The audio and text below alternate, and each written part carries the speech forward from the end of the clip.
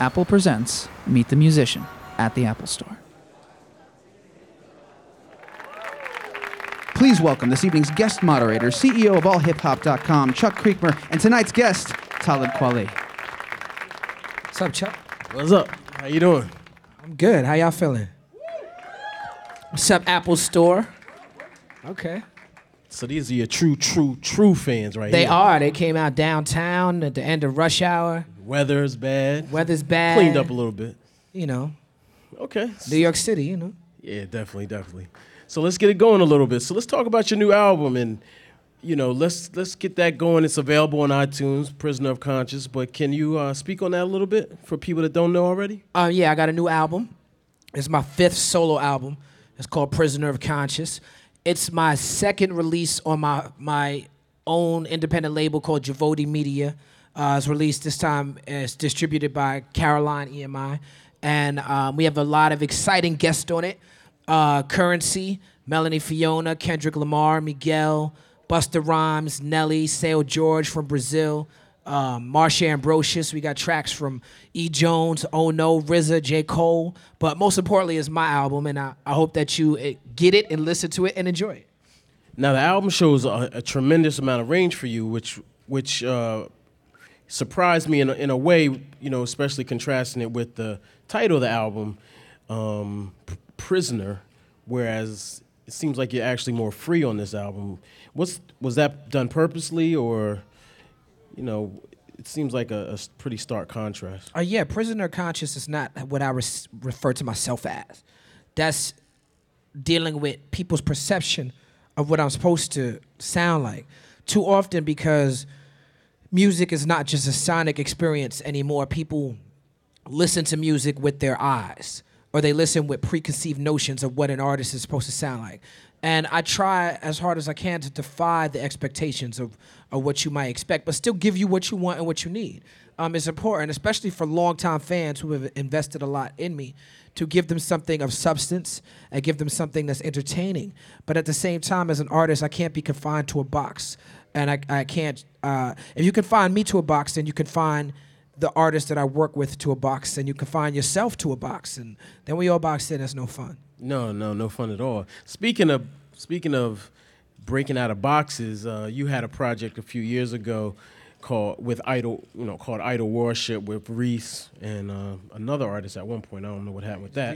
Me and Reese. Right, you and Reese. And you know, that was a very unconventional project, that a formula that some other people kind of used after the fact. But how did those ventures lead up to this, you know, in terms of doing different innovative, creative things? Prisoner of Conscience, this album was recorded over 4 years. In that 4 years, I released Gutter Rainbows and I released Idol Worship. Idol Worship was created because Reese and I have often been pigeonholed as artists, and we wanted to create an album that employed all of our influences as artists, not just a couple. And that's what Idol Worship was, which is music, you know? Touring with Idol Worship, having the band, I have a band with my solo stuff. It opened me up to new ideas, new sounds. I DJ around town. Anybody who comes to Beauty in Essex in New York on Tuesdays knows that I'm up there. And, you know, I had a lot of great musical experiences, Idol Worship included, that really influenced the musicality on this album. Idol Worship was done to show people that I'm not just a lyricist or not just a hip-hop artist. I'm proud to be those things. I'm proud to be known for those things, and those talents are on display in my music. But that's not the sum of what I am. Yeah, okay. Now, you also, you know, you receive, I guess, criticism and praise for working with artists that a lot of people were a little shocked and stunned at seeing you work with. Young Money is I guess, the most notable recently. How do you take that type of criticism from your fans who I guess you would assume would ride with you down those paths? Well, fan doesn't have to ride with me for them to be a fan. They don't have to like every song I make. They don't have to like every decision I make. But a true fan will respect every decision you make. And I don't, in the way I listen to music, I don't care if I agree with an artist, what they're saying. I don't care who they're dating. I don't care what color their pants are or how tight they are. I don't spend any time thinking about those things. I listen to music, whether or not I like the song. When I listen to a song, I think about where the artist was raised, what type of music they were raised under, what type of things influenced them. And I would like every artist to be true to their influences because I'm true to mine. So when I do a song with somebody, the only criticism that I take seriously from a fan or anybody else is a criticism of the actual song. Like if someone is like, I just don't like the song. Like I don't like the beat. I don't like the hook. I don't think you sound good. I don't think the other person sounds. I don't like the song. Then that's a criticism I'm bound to respect. But if somebody is criticizing me for actually working with an artist, it's not a criticism I really respect. Yeah. Now, on Prisoner of Conscience, did you get in the studio with these artists, or how were you? Did you guys, send sessions back and forth? I mean, there's a lot, so I would assume that it. Every song was different. The vast majority of it was done in the studio. Okay. With the other artists. Melanie Fiona's on the album. I wasn't in the studio with her. Okay. I wasn't in the studio with Kendrick. I wasn't in the studio with Marsha Ambrosius. Okay. But other than that, everybody else I was in the studio with. I thought it was a huge testament to the amount of respect that these people have for you as well. I mean, you got everybody from Nelly, Kendrick, Miguel. I wanted to ask you, did he do any kicks or anything? What's great about Miguel and Kendrick, these wonderful artists from Los Angeles, is that when I worked on this album, Miguel had no Adorn. You know what I'm saying? When I worked on this album, Kendrick Lamar hadn't dropped a single yet. Okay. When I did these songs with these people. So, I'm just glad that I run with a circle of artists and I'm in a community where I can see that talent as it's bubbling, Right. And with the last major label release I had, Reflection Eternal, we had a song called Just Begun, which had Jay Electronica and J. Cole on it, and a couple years later, people came up to me like, yo, when did you do that song? And I'm like, you missed it on that song. I mean, on my early, on Quality, I had Kanye on for 4 tracks on that album, so I've always been able to run in a circle, an artistic circle where I can be amongst talented people, whether they're or be amongst the best, whether everybody knows they're the best or not. Right. So you had the foresight to see. Yeah, I don't think it's I don't think it's a visionary see the future thing, but I think it's just being a part of a community and like you said, the respect of the business to where I'm put in those situations. I do hip hop music for a living, and so I get to see beautiful examples of music. I have nothing to complain about. I get to see great hip hop all the time. So last year, when someone might have complained about a song on the radio, I was saying, hey, you need to listen to this dude Kendrick Lamar. Yeah. You know what I'm saying? Yeah. So because so it's like I just been blessed to be in the right situations. Speaking of prisoners, a lot of people in general feel like they are prisoners of the commercial realm. There was a time when hip-hop was dictating what was on the radio or video, and now it seems like it's reversed where people are being told what to like, but the people are pushing back. What are your thoughts on that notion that, and they're having a harder time finding it, even though we have far more ways of getting music? I think it's just this, I think mainstream radio, television is dead. It's still it's still a great promotional tool, but it's not something that drives the culture. You'll notice someone has an album come out, and people get invested in a song that they like at the club while they drunk, but they don't get invested in that artist. Yeah. And when you look at iTunes, when you look at the top 10 of iTunes, you got Mac Miller in the top 10, you got J. Cole, whose album ain't even out yet. You got Kendrick Lamar, you got Macklemore and Ryan Lewis, who have the #1 album in the country twice in the top 10, and they made an underground, independent hip hop album.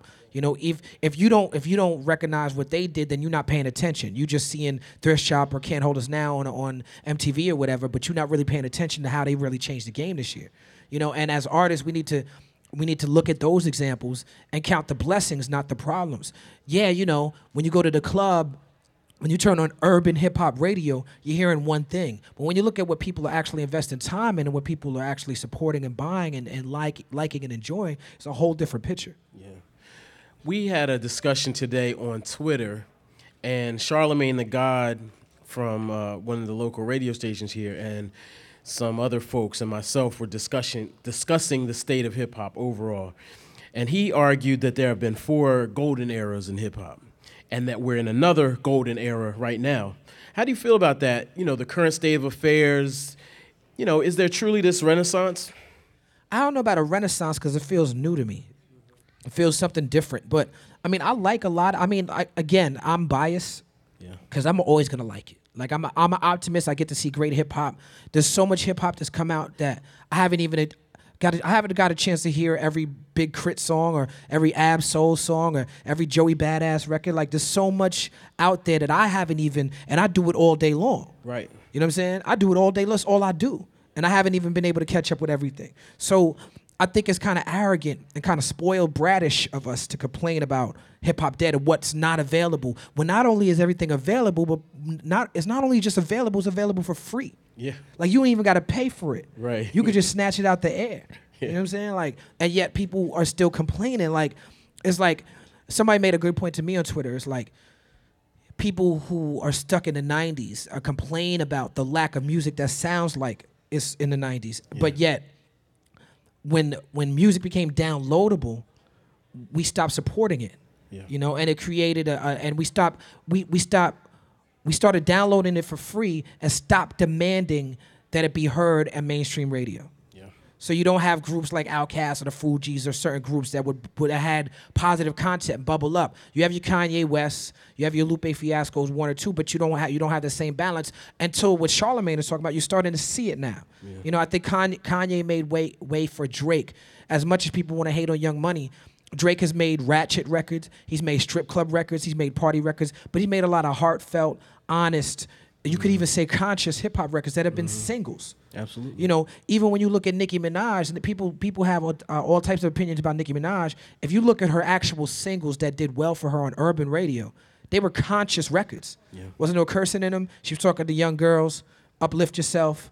You know, these were great records. Yeah. They clash maybe with her image of sex that's been sold, but people have to stop looking at music, listening to music with what they think about what somebody wear and think about what they're trying to do more often, and then you'll start to see the blessings. You'll start to see how Kendrick Lamar has changed the game and how J. Cole may not be as conscious as what I'm doing, but he's certainly being honest and painting realistic pictures of what's going on. And you start to be excited, and you start to support it. It's like, you got to support it. You can't, like, Kendrick went #1 in hip hop, whatever, selling what, 250,000 a week. Yeah. Back in the day, it used to be 1 million. I know. You know, but now people are not as invested in supporting artists like that. But they're invested a lot in talking about what's missing. Yeah, too much energy on what's bad and not what's good. Right. You have one tool to change what you think is missing. And it's not Twitter, it's not Facebook, it's your wallet, it's money. That's the only tool you have. People ask me all the time, how can you change? You just support what you like. It's not dissing no other artists for expressing themselves, how they grew up. It's only supporting what you like.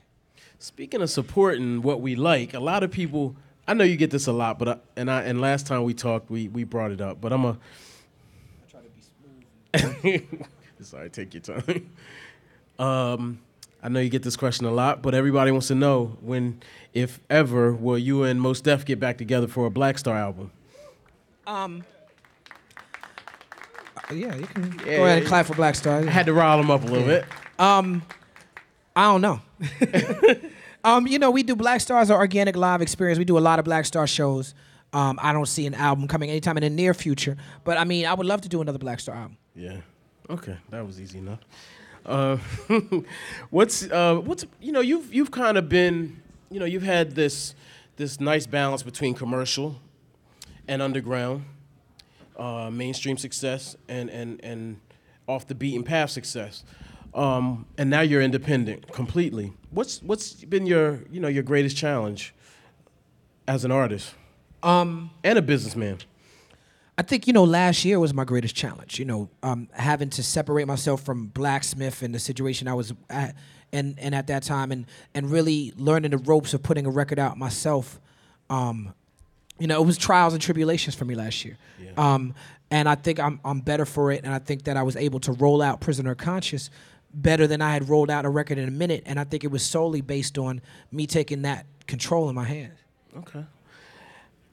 All right, so we're about to go into Q&A, so everybody get your questions together. So I wanted to ask you this last question before we do the Q&A, because you were like the spokesman for hip hop when Lil Wayne and Rick Ross were, you were on, you were speaking. I got thrust into. Right, you got thrust into it. Yeah. You were in Twitter beefs with friends or whatever, however.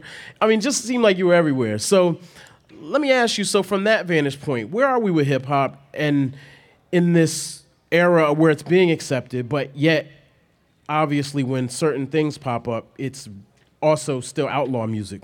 Well, I think that the misunderstandings and the people getting upset at me for my opinions on these certain subjects come from a place where you have a lot of people who grew up investing in hip hop, loving hip hop, giving their all to hip hop, and then they feel like hip hop is not giving back to them. Right. Especially women. You have a lot of women who love hip hop, but the hip hop that's being pumped to us by corporate radio stations and the TV stations all the time is so disrespectful to women all the time, and so it becomes a weariness there. Like I'm just sick of it, and so they pull back, and they stop investing in it.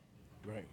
And so because they're not investing in it no more, you have artists who are not doing that, but who can't get support from the community. You know what I'm saying? So it puts the artist in an interesting position where I'm still part of this community, and I'm trying to fight the good fight in the I'm talking about a collective of artists who do conscious music and try to not degrade women and try to uplift the community. First and foremost, I'm for support of the arts. I realize that if an artist is expressing songs that deal with ghetto pathologies, that they're a victim of the same pathologies that their fans are. Right. They're not part of they're not evil. Right. They're not monsters preying on the community. They're expressing years and years of degradation. Mm-hmm. They're expressing themselves. People make the arguments of he's old enough, he should know better. All those arguments are irrelevant when you're talking about art. So when I approach those situations, I approach them from not where I think people have to be. I approach them from solution basis. And strategically, if I'm going to ask somebody to be more responsible in hip hop, the first thing I have to do is embrace the fact that they're hip hop. Mm-hmm. If I approach them and say, you're not part of the community, you're destroying the community. It's your fault women are having babies at a certain age. It's your fault kids are doing mollies. It's your fault that everything is your fault. How can you approach somebody like that and expect them to listen to you?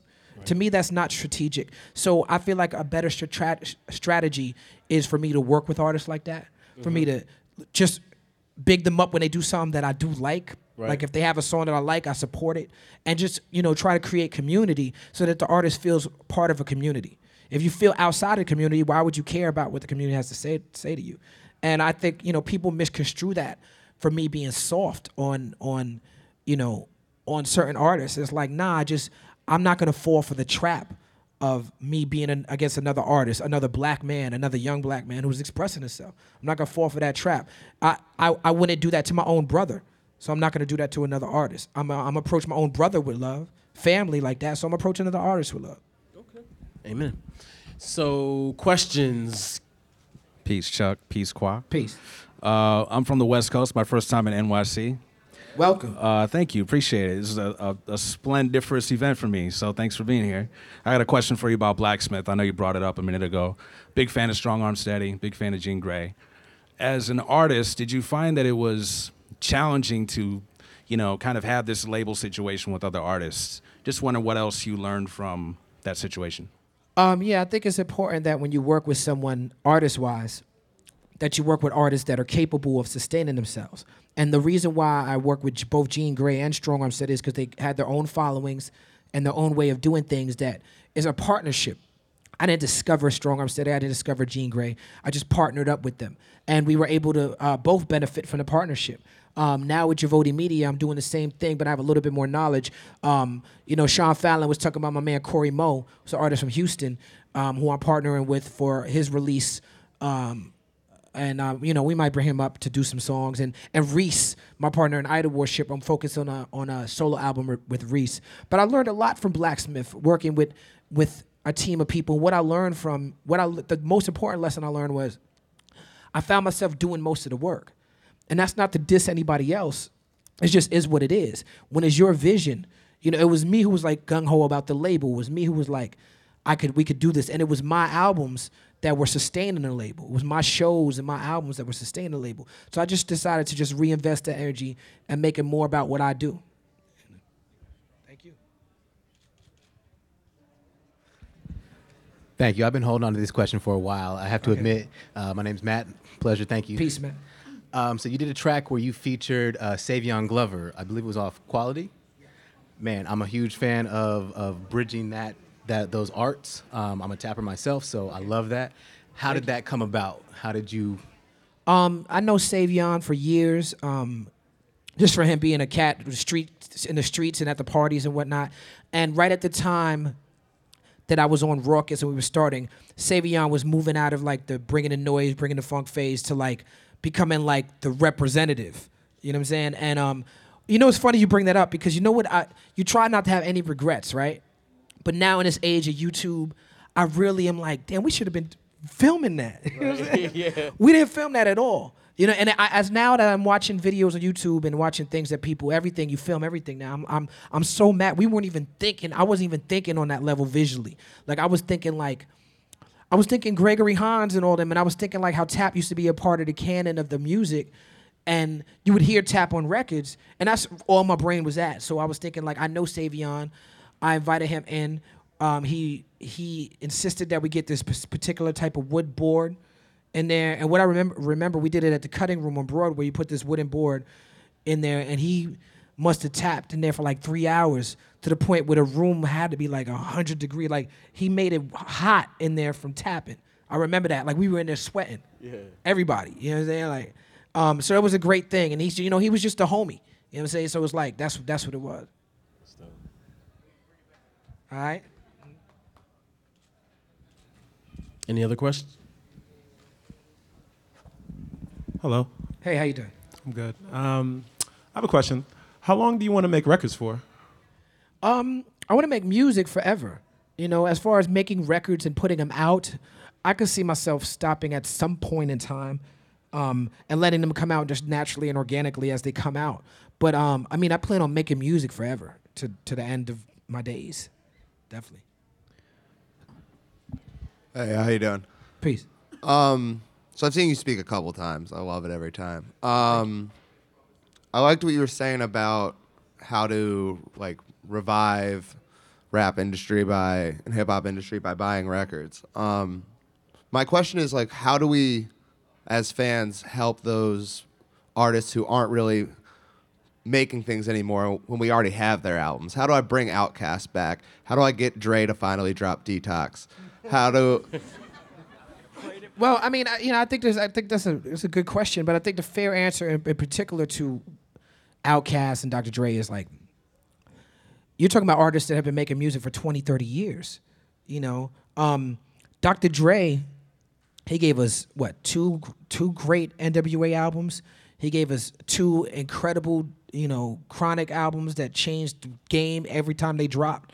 On top of everything else that he did outside of those records, it's like, to me, I look at it like, I don't know what else I can ask from a Dr. Dre. I can't even imagine what else I could ask. Like, I could care less. I would love to hear Detox, but I could care less if it came out because I'm like, I don't even see I feel the same about Lauryn Hill. It's like Lauryn Hill gave us the score of Miseducation. People be so upset when she want to show up and play a guitar. It's like, let her play a guitar, man. Like, she gave you Miseducation. Right. Like, you know what I'm saying? Like, go home and listen to that if you missed that. You know what I'm saying? But as far as Outkast, like Outkast, how many 5 albums?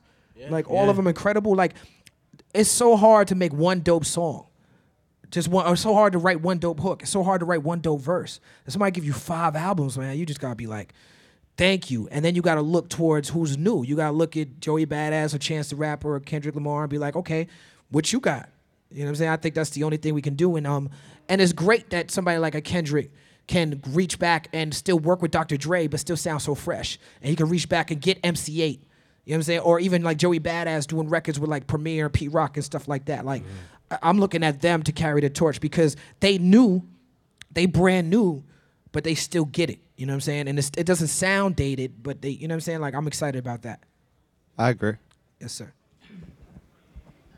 How do you feel like when artists admire you or watch you? You know, Jay-Z said lyrically, I would be like Talib Kweli, you know, and different other artists has watched you over the year. Were you conscious of it, or you just was in your own lane? And how do you feel about that reflection when they paying homage to you on a higher level? It feels like I'm doing the right thing, or I'm in the right space. You know, Jay-Z is somebody who I look to for an incredible amount of inspiration. You know, me being an MC from Brooklyn, it almost doesn't get any more inspirational than Jay-Z. So for him to like mention me or in Common in a song where he's being reflective and talking about his place in the game, talking about his father, it just makes me feel like, okay, I'm doing what I'm supposed to do. I'm on the right radars. It definitely made me feel blessed. Definitely. Peace. Peace. There's a resurgence of East Coast hip hop. You know, ASAP, Pro Era, Flatbush Zombies. How do you feel about that? And would you consider working with these young guys and sort of leading them in some way? Yeah, I consider working with anybody who's dope and about their business. I think the thing that excites me most about all the artists that you named is that they're playing by their own rules. And the resurgence is not based on like a Def Jam putting out a bunch of artists, but based on them getting on the internet and just going for broke. You know, ASAP, I remember when it first started popping off, what shocked me about it, which I liked, but was still different from how I came in the game, was I was like, I only heard one song. Yeah. Peso. I was like, what? You know what I'm saying? Like maybe there was a mixtape and stuff that I wasn't really hip to, but you know that was really only one song and it wasn't even a song that was really out. It was like just something that was on YouTube. You know what I'm saying? So it's like, you know, Pro Era. I mean, do Joey Badass have a deal yet? No, he don't. Like Flatbush Zombies, they don't got a deal yet either, right? And every interview I do, someone asks me about those groups, and they don't have a deal, which to me shows an incredible work ethic. Joey turned down deal, actually. Yeah, good for him. Thanks for coming by.